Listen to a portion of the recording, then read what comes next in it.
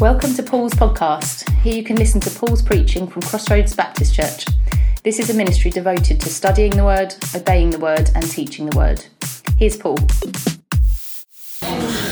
All right. Well, it was the evil Nazi propagandist. Actually, Augustina, would you mind grabbing me some water? Yeah, would you mind doing that? That'd be so sweet of you. I appreciate it. It was the evil Nazi propagandist by the name of Joseph Goebbels, who said, if you repeat a lie often enough, people will believe it, and you will even come to believe it yourself. This is a common political tactic, but it happens in everyday life as well. If you hear something enough, you will start to think that it's true. A perfect example of this among Christians is regarding the doctrine of the Holy Spirit. The Holy Spirit is called the Spirit of Truth in the Bible. Now, wouldn't it be the most ironic prank that the devil ever played on us if he could get us to believe a lie about the Spirit of Truth? That would be like the most ironic trick he's ever played on us. And I believe he's definitely succeeded in that. So what I want to do is I want to set aside just a handful of Sundays to lay out the truth about the Holy Spirit. Now, one of the first questions I want to ask you is this. It sounds like a simple question, but it's worth thinking about. Did you know that it is possible to have the right answer? Raise your hand. Did you know that's possible? Nope. Yeah, you guys know that's possible? Do you know it's possible to have the right answer? That's an important question to settle for yourself. Because what the world teaches today, now the world teaches that anything is possible, right? If you put your mind to it, you really believe in yourself, that anything is possible. Don't they teach that? That's what they teach. From school right on up through the mecca of all education. Of course, we mean Hollywood. That's where they teach that if you believe in it, anything's possible. Anything, of course, but knowing the truth about anything. Now, that's not possible. It's not possible, as far as the world is concerned, to know the absolute truth about anything. As far as their doctrine is concerned, that's really the only thing that is not possible. But we believe that we have God's Word, so it is possible to actually know what the truth is. And that's such an important, in fact, even today, among people who would consider themselves intellectual, they actually take great pride in not taking any position on something. When they say, well, I can see the pluses of this side, I can see the pluses of this argument, and that becomes their position. That appears, or they make that to appear as if that's the elevated, more mature position. And that's not true at all. That's actually a cowardice position. The right thing to do would be to be able to admit, if you don't know the answer to something, that's great. Oh, thank you so much. That's wonderful to admit that. That takes a lot of courage and a lot of honesty to admit if you don't know the answer. But I think the goal is to find the answer, to find what the truth is. But to live in this middle world where we can just never really know, I don't think that we have to live there because we have the Bible. Why would God give us the Bible, take the trouble of preserving it, and people literally give their lives so that we can hold this Bible in our hands so that we can just never know what the truth is? It is possible for you to know the right answer on anything. Now, some things are going to be really hard. And there might be things that we won't know till we get to heaven. But eventually we will get to the right answer. It is possible to know what the truth is. So the question is, to begin with, do you want to believe something simply because the propaganda has been repeated enough times, or because it's actually true? You really got to settle that question for yourself. Do you want to believe in something simply because it got repeated enough times to you? Or do you want to believe it because it's actually true? As we always say, bad doctrine hurts people, doesn't it? And this is certainly the case where the Holy Spirit is concerned. So why is this subject important? Why is it important that we understand how the Holy Spirit works? Well, the Holy Spirit is the one who comforts you. The Holy Spirit is the one who guides your life. The Holy Spirit is the one who teaches you the Bible. The Holy Spirit is the one who convicts you of sin. The Holy Spirit is the one who strengthens you to serve. The Holy Spirit is the one who brings out fruit in your life. The Holy Spirit is the one who gives you victory over sin. And the Holy Spirit is the one who seals your salvation. I mean, he is the one that is directly involved with your life on a day-to-day basis. Talk about affecting your cornflakes right where you live in everyday life, in all of your relationships, how you understand the Bible, what next step you're going to take. The Holy Spirit is directly involved. It's so important that you understand the ministry of the Holy Spirit. False doctrine in the area of the Holy Spirit, that is really dangerous because that leads, first of all, to an unbiblical view of spirituality. Namely, to name a couple is mysticism and magic. That's what that often leads to. An unbiblical doctrine can lead to mysticism and magic. And believe me, even though we know that there is such thing as real magic, Christianity does not believe in magic. We believe in miracles, but not magic. Those are two completely different worlds. They're both real, but those are two completely different worlds. False doctrine on this issue can also lead to confusion as to how it works. And that's honest, right? The thing about the Holy Spirit can be confusing. But especially when we get bad information on this, it can lead to a lot of confusion. It can also lead to a lot of disillusionment. Whenever the bad information we get doesn't work, then we're like, oh, well, man, this Holy Spirit thing must not be real, right? Because it didn't work. I tried it and it didn't work. It also leads to a lot of defeat because it doesn't work. And it can also lead to what, like Paul taught us about in his series, it can lead to a lot of bad fruit. Because you will produce fruit.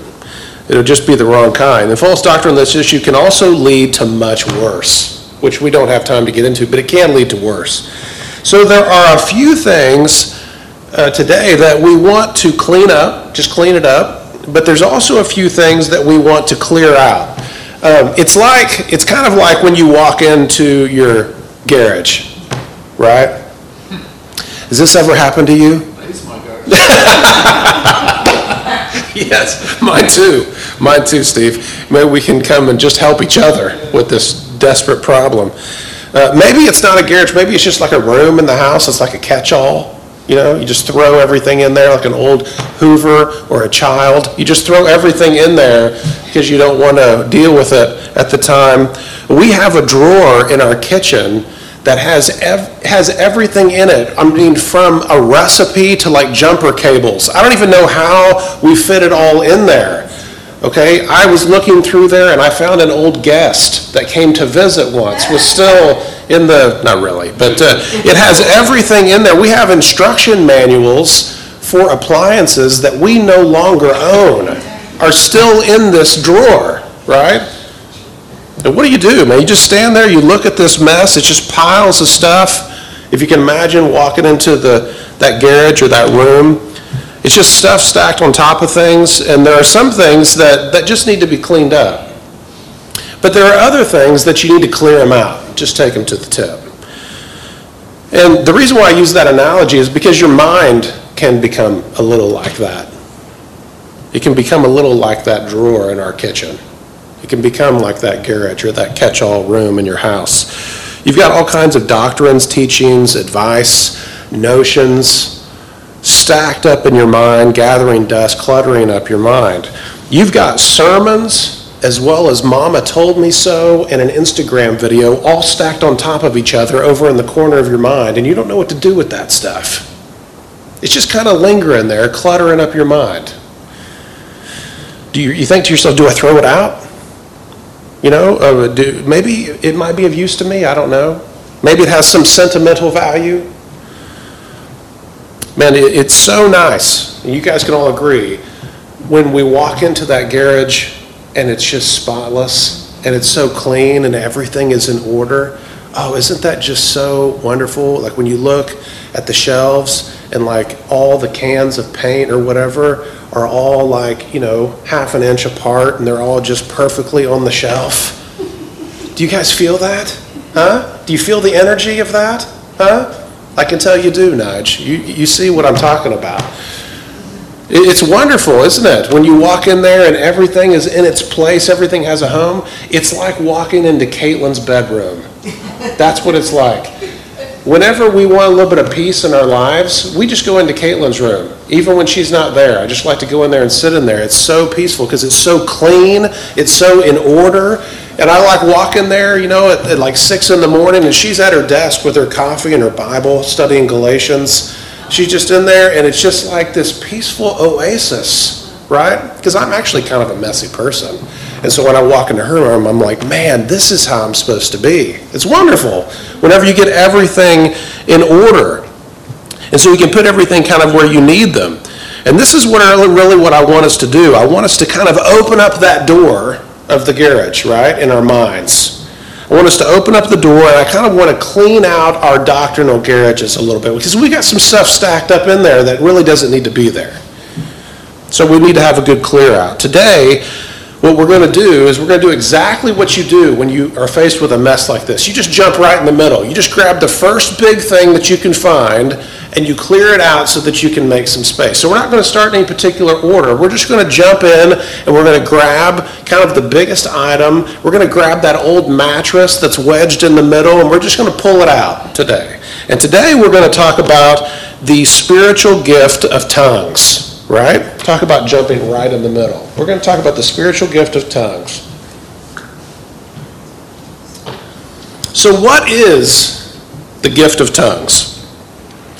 Today when we hear the phrase gift of tongues, I'm just going to play a short video because when we hear today the gift of tongues, this is often what we think of. Now that's typically what people think of when they think of the gift of speaking in tongues. Is one of those things. You notice even the Archbishop of Canterbury, the highest position you can have in the church, but without being the Queen or the King now, believes in speaking in tongues, does so every single morning in his time of prayer. So what is this gift, right? Are we seeing the thing? I mean, is this what we should be doing every day? Should we be praying in tongues like the Archbishop? What is this gift of tongues? Well, the first thing that I want us to see about this, first of all, it is a human language. Is it? This is the question. Is it a human language, or is it, as some people would say, an ecstatic utterance? Right? That's really the nice, more technical way to put it. Now, even they themselves, the people who hold that doctrine, they themselves call it gibberish. Now, I'm not saying that as a pejorative term. I'm not saying that to be derogatory. That's a word that they use. So if I use that term, it's not to be mean to them. That's a word that they use sometimes. Instead of this word or this phrase that's hard to say, which is ecstatic utterance. That's the technical term. So is it a human language or an ecstatic utterance? Is it a sign for unbelievers or is it a sign for being filled with the Spirit? Is it a public service or is it a private practice? Is it to build the body or to build the believer? What is this gift of tongues? So first, let's look at what it actually is. What is the nature of this gift? In other words, what are they actually doing or supposed to be doing when they utilize this gift? So the first thing I want us to look at is Acts chapter 2, as Paul read to us. Can we go back there and just take a look at this? Because the first thing that we're going to see about this gift is that the gift of tongues is the supernatural ability to speak a human language. Right? What you saw there, that minister by the name of Kenneth Copeland that was up there, what he was speaking was not a human language. Right? He was just speaking gibberish. There was no meaning at all to the words. As they will tell you themselves, they don't understand what they're saying when they do that. But the gift of tongues is actually the supernatural ability. In other words, you didn't previously learn. It'd be as if I suddenly was able to speak Spanish, but I didn't learn Spanish previously. But through the power of the Holy Spirit, he gifted me the ability to speak in a human language. Now, why do I say that? When you look in Acts chapter 2, it says, "And when on the day of Pentecost was fully come, they were all with one accord in one place, and suddenly there came a sound from heaven, a rushing mighty wind, and it filled the house where they were sitting. And there appeared unto them cloven tongues like as a fire," and cloven tongues, obviously, because that's the gift that the Holy Spirit is about to give them. "It sat on each of them, and they were all filled with the Holy Ghost, and they began to speak with other tongues." Do you see that word right there? In verse 4, they began to speak with other tongues as the Spirit gave them utterance. "And there were dwelling in Jerusalem Jews, devout men, out of every nation under heaven. And now when this was noised abroad, the multitude came together, and they were confounded." Why were they so confused by this? Why were they astonished at this? That's what the word confounded means. It says, "Because that every man heard them speak in his own language." Note that word, language.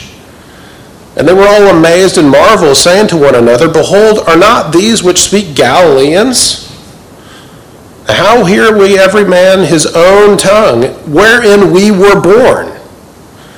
And then it gives the whole list of all of these Gentile nations from where they came from, these Jewish people, where they were scattered abroad in all these Gentile nations and have now come home for Pentecost. And he says in verse 11, "We do hear them speak in our tongues the wonderful works of God." So let's look at some of the words in this passage just to clarify. The first word that I want you to note that you see in verse 4 and in verse 8 is the word tongues. What does this word?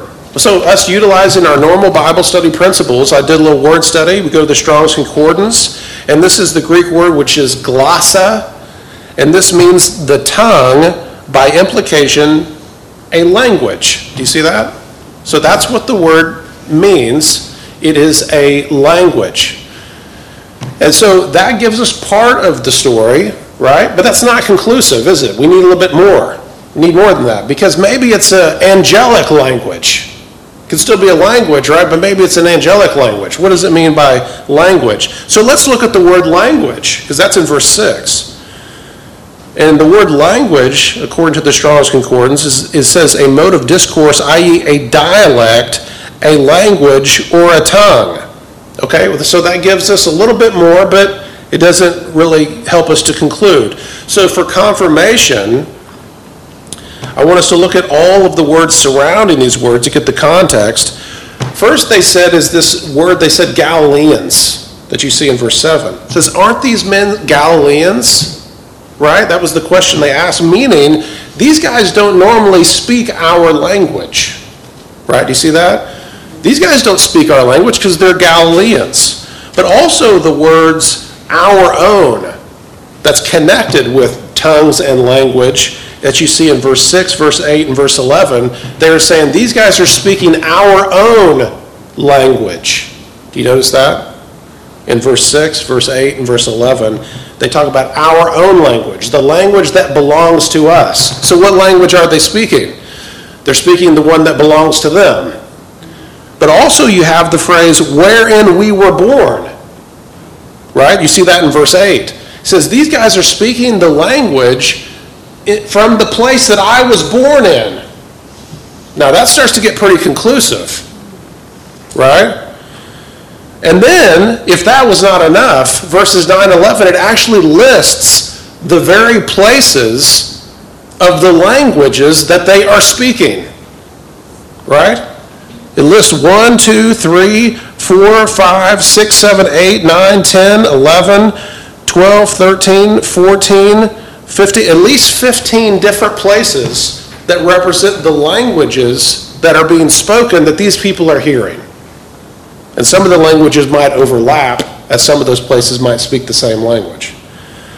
So it actually tells us that these people are speaking human languages. They are not speaking angelic languages. They are speaking human languages. And the biggest tip of all is that the men who are listening, they can what? They can hear them, and they can understand them. They know what they're saying. It's pretty easy to tell when someone can speak Spanish, right? If you have a Spanish speaker and they say, he's speaking Spanish, and I can understand what he's saying. So then we have another confirmation. If you turn over to 1 Corinthians chapter 12 and verse 10, I've actually got it up on the screen for you. 1 Corinthians chapter 12, verse 10, when Paul's talking about the spiritual gifts, he says, to another who works miracles, to another prophecy, to another discerning spirits, and to another, he says, kinds of tongues. Do you see that? Kinds of tongues, and to another, the interpretation of tongues. So what does this word kinds mean? Can you see that? This word kinds, as you can see there, it talks specifically about the country that you were born in. The diversity, generation, do you see this word that I'm pointing out there to you? The word kindred is what that word kind refers to. In other words, it's the language of your kin, K-I-N. The language of your offspring. It's exactly what they mentioned in Acts chapter 2. It's the language wherein you were born, right? That's what it means when it talks about kinds of tongues. It's talking about a human language. That's the nature of it. So these passages clearly define for us the nature of this supernatural gift. This gift of tongues is a human language, and it is not an ecstatic utterance or gibberish that nobody can understand. There is no verse in the entire Bible that would suggest that speaking in tongues is what we saw in that video. Not one verse in the whole Bible do you ever see any example of someone speaking gibberish under the power of the Holy Spirit. There is not one single verse in the entire Bible where you see any instruction on someone speaking a tongue that is gibberish. Every time that you see it, because quite frankly, the only times that tongues is really taught is in Acts 2, and then also in 1 Corinthians 12, 13, and 14. Those are the only two places that you find it mentioned. And every time you hear it talked about, there is no reference to gibberish or an ecstatic utterance. So the first thing that we've seen, I want us to go back and look at 1 Corinthians, because it has a number of things to teach us about this tongues gift. It's very interesting. And the first thing that we've already seen is that this gift is a human language and not an angelic language. Now, why do people say that this is an angelic language? Why would they say that? Well, I want to take you to the place where they find that. In 1 Corinthians chapter 13, verses 1 to 3. If you turn over there real quick.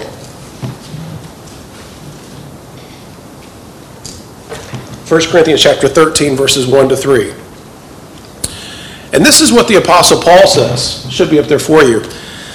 He says, and though I speak with the tongues of men and of angels. Whoa. Wait a minute, what's that? He says, though I speak with the tongues of men and angels, but I have not charity, then I'm become a sounding brass or a tinkling cymbal. Right? And he goes on with this thing here, though I have the gift of prophecy and understand all mysteries and all knowledge, though I have faith so I could remove mountains and I have not charity, I am nothing. Though I bestow all my goods to feed the poor, and though I give my body to be burned and have not charity, it profiteth me nothing. And the people say, see, there is a such thing as the tongue of angels. And that's what we're speaking. Now, even if you could prove that, one Bible verse is not enough to create a doctrine, but you can't even prove that much, okay? The first thing, every time we see angels in the Bible, they're always speaking a known language. There is no evidence that angels speak anything other than what we understand. There's no evidence to that whatsoever. But let's just take a quick look at this passage. This passage used to teach that there's an angelic language. What does it actually say? In order to understand what this passage actually says, I want you to read it backwards. That's the best way to really understand what this is saying, okay? Now, just follow with me. Now, look at what Paul says, and I'm going to ask you some questions. First of all, And going from the bottom to the top, did Paul give his body to be burned?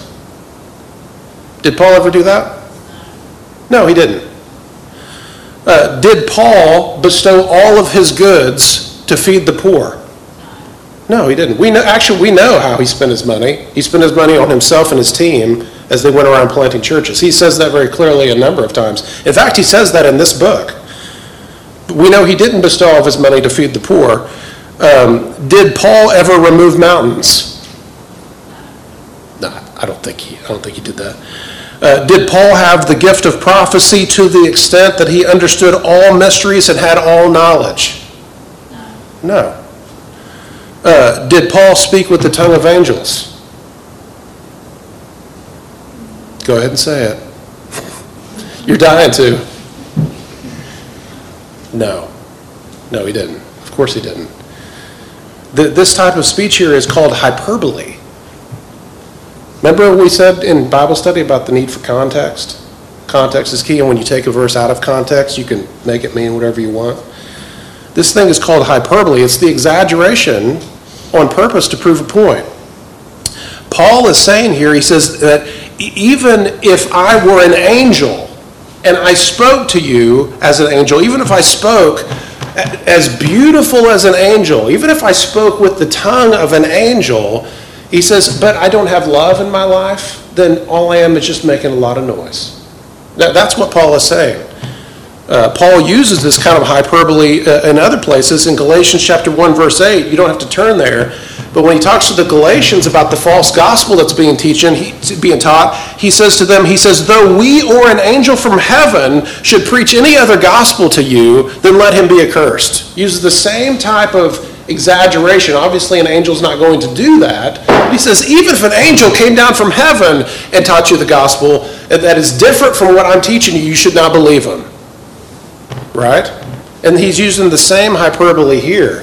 He's saying, even if I could move a mountain, even if I gave my body to be burned, even if I could speak like an angel to you, if I don't have love in my heart for you, it's meaningless. Now that's what he's saying. There is no way from this verse that you can prove that it is our responsibility to speak some sort of angelic language. You certainly can't prove the entire doctrine that's been built around this, that is the very sign that you've been filled with the Holy Spirit. So he's saying that even if an angel preached from heaven and it doesn't have love, then it is meaningless. So that's his point in 1 Corinthians 13. It's not that angels have another tongue. And of course, we can see the clear evidence of that. You don't have to take my word for it. Just go and look every time you see angels in the Bible and look how they speak. Do we see any other language in heaven? We see John even goes up to heaven and he hears all the angels singing. And guess what? He can understand them. They're not speaking a weird language up in heaven. So what else do we learn about this gift? What else do we learn about this gift? Not only is it a human language, but not everybody is supposed to have this gift. Because the gift of tongues is a real gift. It's a real spiritual gift. But it's the supernatural ability to speak a human language. Now that's a real gift, right? But not everybody is supposed to have that gift. If you look at 1 Corinthians chapter 12, verses 27 to 31, this is in the same context of Paul talking about spiritual gifts. He says, now you are the body of Christ, but you are members in particular. Do you see that? So you're one body, but you're individuals, right? He says, and God has set some in the church. First, in the first place, he has apostles. Secondarily, there are prophets, right? Thirdly, there are teachers. And then after that, below these, this is like a long list, below those are miracles. And then there's gifts of healing. Then there's gifts of helps, gifts of governments, and diversities of tongues. And his question he asks them, do you see in verse 29? He says, now, is everybody an apostle? Go ahead and answer that. No. Is everybody a prophet? No.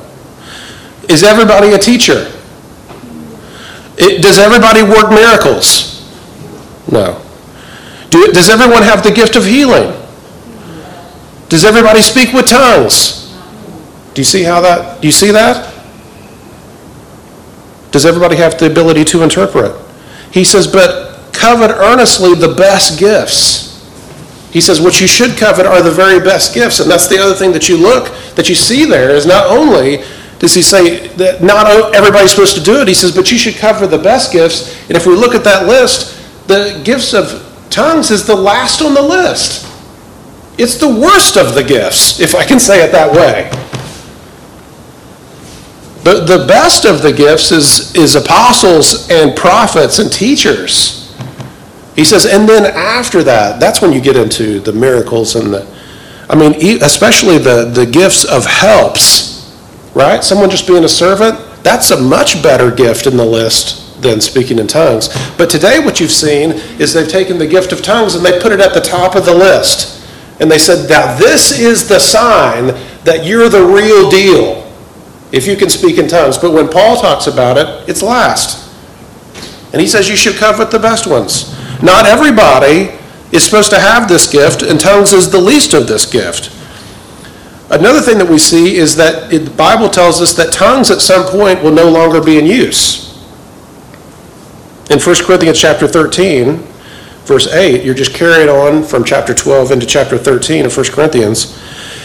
It says, charity never faileth, but whether there be prophecies, they shall fail. Now, when that word fail, it doesn't mean that they will fail in the sense of error. It means that they will fail in the sense of being abolished, right? To be done away or no longer in use, right? That's what that means. A word that we use today is it will cease. It will become a time when it will cease. So it says charity will never cease. It will never be abolished. It will never come to an end. But whether there are prophecies, they will cease and come to an end. And whether there be tongues, they will cease. Where there's knowledge, it shall vanish away. Now, people debate this a lot. They debate about this particular verse a lot. When it says, when that which is perfect is come, then that which is in part is done away. And what does that mean? When is tongues going to cease? That's what people want to know. If we agree that there is a spiritual gift, then we want to know, when is that gift going to cease? And that is the wrong question. That's the wrong question. The real question is, what is the nature of the gift? Because if you decide, according to the Bible, that the true nature of this gift is the ability to supernaturally speak a human language, well, then do you really need to worry about when it ceases? Do you know a lot of people that have that ability? Anybody? Know anybody that has a supernatural ability to speak Spanish? You know anybody that has a supernatural ability to speak German, Swahili? No, we don't really see that around very much these days. Now, they're doing it in Acts 2. They're doing it, aren't they? Right? They're doing it, and they use that gift. That was a supernatural gift. You know anybody that can do that? We don't really see that. In fact, one of the earliest books that Paul wrote was 1 Corinthians. It's one of the earliest books that he writes. You know, he deals with spiritual gifts in Romans and Ephesians that he wrote much later. Do you know he never even mentions them? Tongues are not even mentioned when he deals with spiritual gifts in those books. So you can debate all you want about when it's supposed to cease. Some people say, well, when the Bible's completed, we don't need tongues anymore. Some people say, no, it's when Jesus comes back. And I say, well, if a gift is real, you will see it. And I've been in the ministry for, 30 years now. I've never met anybody that has the supernatural ability to speak a human language. Never. If you come across somebody that does, hey, you let me know. So we can debate that. Maybe another time we can talk about what those words mean and get into the word studies. But hey, I'm just saying, when you look at what the nature of the gift is, it becomes pretty clear whether it's here or not. So the gift of tongues also, and this is a very important one to understand the nature of the gift as well, the gift of tongues is a sign to unbelievers, not for believers. Listen to me now. The gift of tongues was a sign not for believers. It was a sign for unbelievers. Let me show you. Look in 1 Corinthians chapter 14, verse 22. What does it say? I don't want you to think that I'm trying to sway you one way or the other. I'm just showing you what it says. It says, wherefore tongues are for a sign, what? Not to them that believe, but to them that believe not. Do you see that? So what does that mean? How in the world is tongues a sign? What is that? That's what the people say that study these things. They say that tongues was a sign gift. How is it a sign? Okay, I want to show you. How is this gift a sign? First of all, the supernatural power that it comes along with this gift, it is a confirmation. This gift is a confirmation of God's power. Look, you can see on the screen here, Mark chapter 16 and verse 20. The gifts were a confirmation. It says, and they went forth and they preached everywhere, the Lord working with them, and confirming the word with what? With signs following, right? Now, listen, you guys can certainly understand the difficult situation that these poor people were in when the word of God was first preached in the first century. These people, these poor people, they had no Bible, did they? They had an Old Testament. They had 39 books of their Bible, but they didn't have the 27 of the New Testament that you and I have. If we want to know if some preacher is of God, all we have to do is just check and make sure it lines up with this, and then we know, right? They did not have that. So God established what are called sign gifts that whenever they would preach, then Paul could heal people. He could cast out demons. He could speak with tongues. He could do many of these, what they call apostolic gifts. And then everybody would know that this guy is the real deal and he represents God when he speaks. Are you following with me? That they were a sign. They were a confirmation. Look at Hebrews chapter 2 right up here. What does it say? It says, how shall we escape if we neglect so great a salvation, which at the first began to be spoken by the Lord? So the gospel was first spoken by the Lord, and then it was confirmed unto us by them which heard him, that's the apostles, God also bearing them witness, how? With signs and wonders and diverse miracles and the gifts of the Holy Ghost according to his own will. That's how God bore witness to these apostles, is he gave them these signs and wonders and miracles and the gifts of the Holy Spirit so that everybody would know that they were the real deal. Great example of that was whenever Paul was stranded on the Isle of Malta after the shipwreck. And they're building the fire, and there was a serpent in the fire that reached up and bit Paul's hand, right? And all the people, the locals are like, oh, he's a dead man. We've seen that happen before. He's a dead man. Paul shakes it off into the fire, and he just walks around, and he's fine. And they're watching him to see if his arm swells up, if he falls down dead, and nothing happens to him. And they're like, oh my gosh, this guy is like from God, right? This is what these confirmation gifts did for the apostles. You know, it says that whenever Peter would walk by, people would lay down in his shadow and get healed from their sicknesses. Because this man was God's representative. They know that the words he's speaking come from God. These are called sign gifts. So first of all, this is a sign gift that it confirms their word that it is from God. But listen, this particular gift of tongues was also not just a sign of authority, it was also a sign of judgment. Now let me show you what I'm talking about. If you look in where Paul is teaching about spiritual gifts in 1 Corinthians chapter 14, he shares this with the Corinthian church. In chapter 14, verses 20 to 22, I've got it right here. He tells them, he says, listen guys, when it comes to your understanding, I don't want you to be children.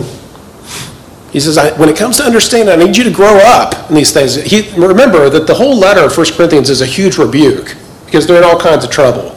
And he said, listen, I don't want you to be like children when it comes to your understanding. When it comes to your understanding, I want you to be grown-up men. He says, don't you understand, in other words, that in the law, verse 21, now he's referencing Isaiah 28, verse 11 and 12, but he says, he quotes it right here. He says, don't you understand that in the law it's written, with men of other tongues and other lips will I speak unto this people, and yet for all that they will not hear me, saith the Lord. Therefore, tongues are for a sign, not to them that believe, but to them that believe not. That's what he means when he says it's a sign to those that believe not. It's a sign of judgment. Now, think about what I'm saying here. When the Holy Spirit, now follow me now, this is an important part. When the Holy Spirit came down at the day of Pentecost in Acts chapter 2, do you realize the significance of that event? This was the day, okay? This was a Jewish holiday. All the men that are in that town are what?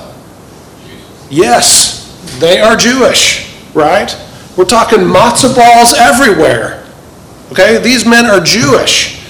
And this was not only that, but the promise of the Holy Spirit, according to Peter in chapter 3, this was the promise of the Holy Spirit that was given to the Jews. It was a Jewish promise on a Jewish holiday in Jerusalem to Jewish men. And whenever this promise is fulfilled, what language are they speaking? No. They are speaking the language of Gentiles. All these countries that these men, that it lists off the 15 different places, they're all Gentile countries. They come out there and they're speaking this Gentile language to them. Why would he do that? And that's the reason why. Go back to Acts chapter 2. Look what it says here.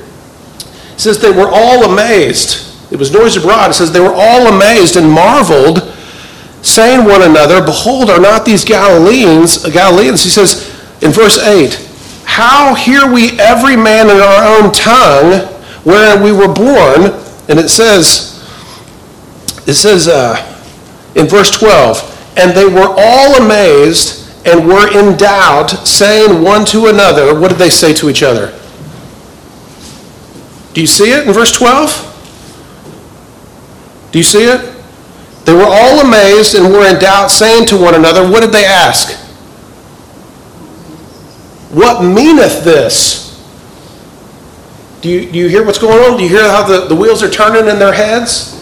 They're speaking this Gentile language to them, and they're not asking, how could this happen? They're asking, what does this mean? What does this mean that he's speaking to us? They're not amazed necessarily that it is happening. They're amazed of what the meaning of this might be. Why would he speak to us in Gentile languages? And the reason why he does is to fulfill what he said. Because what happened at the cross, guys? The Jews rejected their Messiah. And that's what Peter's message is all about. This same Christ you nailed to the cross, and you have rejected. In chapter 3, he does it again. He says, this is the Christ which you guys have crucified. They have rejected their Messiah, and so this is a sign of judgment. To the Jews, the Gentiles were dirty sinners and heathens. They called them dogs. That's the way they referred to the Gentiles. And so whenever Christ comes, whenever the Holy Spirit comes in this promise to speak unto them, he speaks to them with men of other tongues as a sign to people who don't believe. Because he's saying, you guys have rejected me. So now, in other words, I tried to speak to you in your own language and you would never hear me. So now I'm speaking to you in men of other tongues, and now I'm going to take this gospel that you've rejected, and who does he go to? To the Gentiles. That's exactly where he goes. He tries to preach the gospel first for about the first 6 chapters in the book of Acts, and the whole rest of it, he's packing his bags and heading toward the Gentile world. That's the whole reason why he does that. That's what this gift is a sign of. It is a sign that the Jews have rejected Christ, and now he will not speak to them in their language. He will speak to them in this Gentile language. That's why these guys are like, what does this mean? This is so weird that he would speak to us in a Gentile language. So that's why Paul reminds them, when you got all of these Corinthians that are trying to show off their spiritual gifts in Corinth, and he's like, guys, don't you understand what that gift was for? Don't you remember what the law says? That he would speak to us with men of other tongues as a sign to people that don't believe? And they're like, oh, right. That's what that gift is for. So you have to understand, it's not just a sign of authority, it's also a sign of judgment. And you see, Paul had to do that several times in his ministry. He said it was very necessary that the gospel should come to you first, to the Jews in the synagogue, but you guys have judged yourself not worthy of it. So he would shake off his clothes and shake off the dust of his feet as a sign to them that I'm going now to the Gentiles. And that's exactly what this gift is for. Now let me ask you something important, okay? What I'm describing to you here, does that sound like a personal, private prayer practice that is meant for your personal edification? An apostolic sign that was given to unbelieving Jews of the fact that they had rejected Christ and that now he was going to the Gentiles? Okay, last thing here. Also we see in this that the gift of tongues has rules. And in chapter 14 of 1 Corinthians, Paul actually gives us the rules of how we use tongues. Now, we don't have time to read the whole passage because it goes from verse 27 all the way down to 35 in 1 Corinthians 14. So I'll just give you the rules real quick, all right? First of all, only 2 or 3 people are allowed to do it at all. Through the whole service, only 2 or 3 people are allowed to do it. And when they do it, they have to do it one at a time. So you have one person comes up and they speak in a human language, and then of course the next one is that someone has to interpret, because that's the only way Paul says that anyone benefits from it. And so someone has to interpret. And the rule is that if there's no interpreter, then there's no tongues. He says if there's no interpreter, then you should keep quiet. Right? And the same thing goes for the prophets. If someone says they have a prophecy, then only 2 or 3 at a time, and in course. They have to do one at a time, but only 2 or 3 at the most. Right? And the last rule he gives, and this is the one that's hardest, no women, he says. The women can't do it at all. Now those are the rules. Is that what we see going on today? I mean, the people that say that this gibberish is the spiritual gift that's the sign that you're filled with the Holy Spirit, that they're claiming that, even though there's not a single verse in the Bible that would suggest that. But even more than that, are they even following the rules? Only 3 people at the most can do it at any one service. And even then they have to do it one at a time, and someone has to interpret everything that they say. And if there's no interpreter, they're not allowed to do it, and no women are allowed to participate. Now, I promise you, especially today, even if they thought it was an ecstatic utterance, I guarantee if you enforced those rules, people would lose interest in this gift really fast. Would lose interest in this gift really fast. So it has rules. Now, here's the thing. This should be the end of the discussion, really, on this teaching, because if we accept what the scripture plainly says about tongues, then it's pretty easy to know who has this gift and who doesn't. So how did we get here today? How did we get to the place where we're at today, where mainstream preachers teach that the baptism of the Spirit is a separate experience that happens subsequent to your salvation, and the sign of the baptism is that you will speak in tongues, which they themselves call gibberish instead of an actual language? Where did this, what is more properly called an ecstatic utterance, where did this idea come from? That's an important question. Where did we get this second blessing, this secret prayer language? Where did this language of the angels come from? Did it come from a secret sect of disciples in Jerusalem? Ooh. Did it? Did it come from the pulpits of devout churches in London? Did they crack the code in the austere halls of the seminaries? Was it a cloister of monks who fasted and beat themselves senseless in the desert? Is that the ones who came up with this doctrine? No, I'm afraid this gem of an idea began in the prestigious and highly distinguished farm town of Topeka, Kansas. That's where this idea came from. When you read of the origins of the Pentecostal movement, we have to come to a single man by the name of Charles Fox Parham. Parham adhered to the doctrines of the holiness movement that was begat by the doctrines of John Wesley.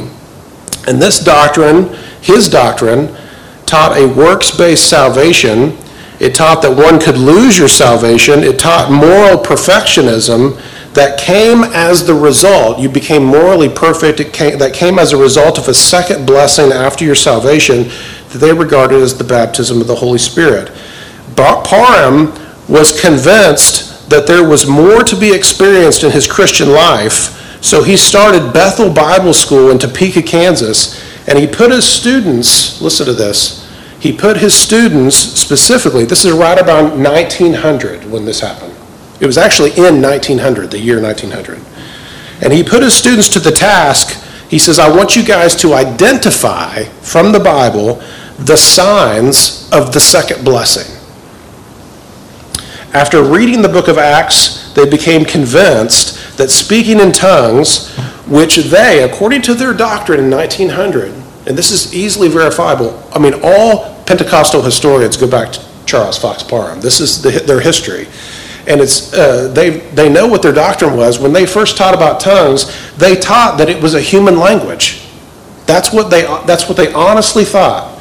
Because that's what everybody thought in all of church history, thought that tongues was a human language. And Charles Parham Fox taught that it was a human language, but they said that being filled with the Spirit was evidenced by speaking in tongues, which was a human language. And that's what they taught. They thought that was the true sign of being baptized with the Holy Spirit. So the result of this study, according to Parham, was that as they fasted and prayed on New Year's Eve of 1900, the night before 1901, one of his students by the name of Agnes Osman, she's famous. Agnes Osman is famous for the birth of the Pentecostal movement. She asked, she was his student, she came up and she asked Parham, she said, can you please lay your hands on me and pray that I would receive the gift of tongues? Now what happened next completely changed the course of church history. Because in Parham's own words, this is his own words, he said, I laid my hands upon her and I prayed. He says, and I had scarcely completed 36 sentences when a glory fell on her. A halo seemed to surround her head and face, and she began to speak Chinese. And she was unable to speak English for 3 days. And when she tried to speak English to tell us of her experience, she could only write in Chinese. Parham published the results all over the place, claiming that now missionaries no longer needed to study language the old way because they could now reach people all over the world with this new Pentecost that had arrived in Topeka, Kansas. He sent missionaries to the field, like 100 of them. He sent missionaries to the field and told them to trust their gift. He convinced them that the gibberish they were speaking was actually Chinese and Japanese and Hindi, and even German in some cases. He told them, don't test it, but just don't have any doubt, but just trust the Lord and go by faith. And of course, this missionary endeavor ended in terrible and embarrassing failure, as you can imagine. There's a S.C. Todd from the Bible Missionary Society investigated 18 Pentecostals who went to Japan, China, and India expecting, quote, expecting to preach to the natives in those countries in their own tongue, and found that by their own admission, in no single instance have they been able to do so. And these and other missionaries returned in disappointment and failure. Pentecostals were compelled, at this point, to rethink their original view of speaking in tongues. Can you imagine?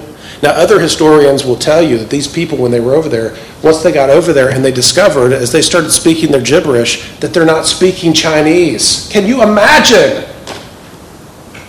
They're convinced that they can speak the language. They move to these other countries. Do you even know what the boat journey is like to get there? And the historians will tell you that they were absolutely destitute when they were over there. And these people would come back. It was a devastating failure. And when they came back and they discovered, we can't speak these languages. Now, in light of this failure, do you know what they did? Oh, you can guess what they did. Did they say, oh man, hands up, we were wrong, we messed? No, they didn't say that. Would to God. What did we say the other night in Bible study? We said it's one of the best things you can do is be able to admit when you're wrong. Man, we would totally respect that, wouldn't we? If they say, man, we blew it. We made a mistake. Now we're going to carry on following Jesus. We'd have been like, cool, man. Man, that was a rough one, but that's great. Carry on. But they didn't do that. You know what they did? They say, oh, we must have misunderstood. This gibberish that we're speaking is not human languages. They just changed the definition. And they said it's actually an angelic language that nobody can understand. Nobody before them had ever said that. Osman's experience became the prototype experience for millions of Pentecostals who would follow. Within a decade, more than 50,000 people claimed that they had the same experience as Agnes. Another of Parham's students, a man named William J. Seymour, similarly promoted speaking in tongues as a sign of spirit baptism. This ministry, he moved to California, and this ministry became known as the famous Azusa Street Revival of 1906, which everyone knows is the birthplace of the charismatic movement. This was Parham's student that went there. Just over a century later, now you go fast forward when this was written, 100 years later, the Pentecostals and Neo-Pentecostals movement would grow. Listen to this. Now this movement would grow to include more than 500 million people. 500 million people believing what Charles Parham Fox was saying. But who is this guy Charles Parham Fox anyway? Well, first he was a charlatan. He wrote in the newspaper that they had great success on the field. He lied about his findings, and this was obviously not true, but it gets worse. In the fall of 1906, he held a series of meetings in Zion, Illinois, and some months later, 5 of his followers beat a disabled woman to death in an attempt to drive the demon of rheumatism out of her. On July 19th in 1907, Charles Parham Fox himself was arrested at a hotel in San Antonio, Texas, on the charges of sodomy, and he was released from custody 4 days later. He claimed to be innocent, but his opponents alleged that he wrote a full confession in order to get his release. In 1908, he claimed that he was going to the Holy Land so that he could find Noah's Ark and the Ark of the Covenant. He raised enough money through donations for the expedition, but in the end he never went. He claimed that he was mugged and they took his money. Parham also advocated a form of what's called Anglo-Israelism, which taught that white Europeans were actually God's chosen people. He advocated for segregation and taught that the reason for Noah's flood was interracial marriages. By the end of his life in 1927, he openly endorsed the Ku Klux Klan. This is the founder of Pentecostalism. This is the founder of Pentecostalism. And he is not just the founder, ladies and gentlemen, but historians clearly, I'm talking about Pentecostal historians, label him as the theological architect of the charismatic movement. He's the one that laid out their theology for them. But I wanted you guys to see firsthand that this doctrine that is regularly taught today about the gift of tongues, that the gift of tongues is gibberish or an angelic language, has no basis in Scripture.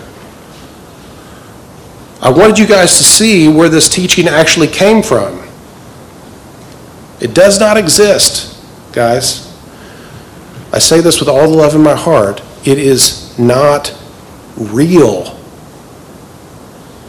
Listen to me now very closely. These guys in Kansas, they made it up. Strangely enough, once that particular point of, this, what the gift is, people tend to lose interest in the gift. Now, I'm teaching you this because this teaching today is everywhere. It's all over the place. You guys saw that the Archbishop of Canterbury, which by all accounts is an educated man. He's an educated man. And he gets up every morning and does this. I want you to see this teaching is everywhere. I'm trying to show you that this teaching, I want you to know that what you're looking at whenever you see things like this. So we have a little bit of fun there. We can laugh at that because some of it is funny. I love the robbers thing. The robbers come at you and try to hold you up, then pray in tongues and they'll run away. But if you've ever been in a meeting where the children are speaking in tongues, it becomes not funny anymore. If you've ever been in a meeting where the children are speaking in this gibberish, it becomes not funny. And they are teaching the kids, as you see. This lady has quite a following. They are teaching the kids to do this. And it's not really that funny, to be honest. And I try to be lighthearted about it because, I either have to laugh or I'll cry. So this is what is being taught out there and accepted by a lot of people. And it is so important that you know the truth about how the Holy Spirit works. Believing a lie simply because it's been repeated enough times still makes it a lie. The gift of tongues is the supernatural ability to speak a human language. It is a sign gift for a very specific purpose and a specific time. So the question is, do you want to believe something simply because the propaganda has been repeated enough times, or because it is actually true? So that leads us to another question. If speaking in tongues is not the sign that you've been filled by the Holy Spirit, what is?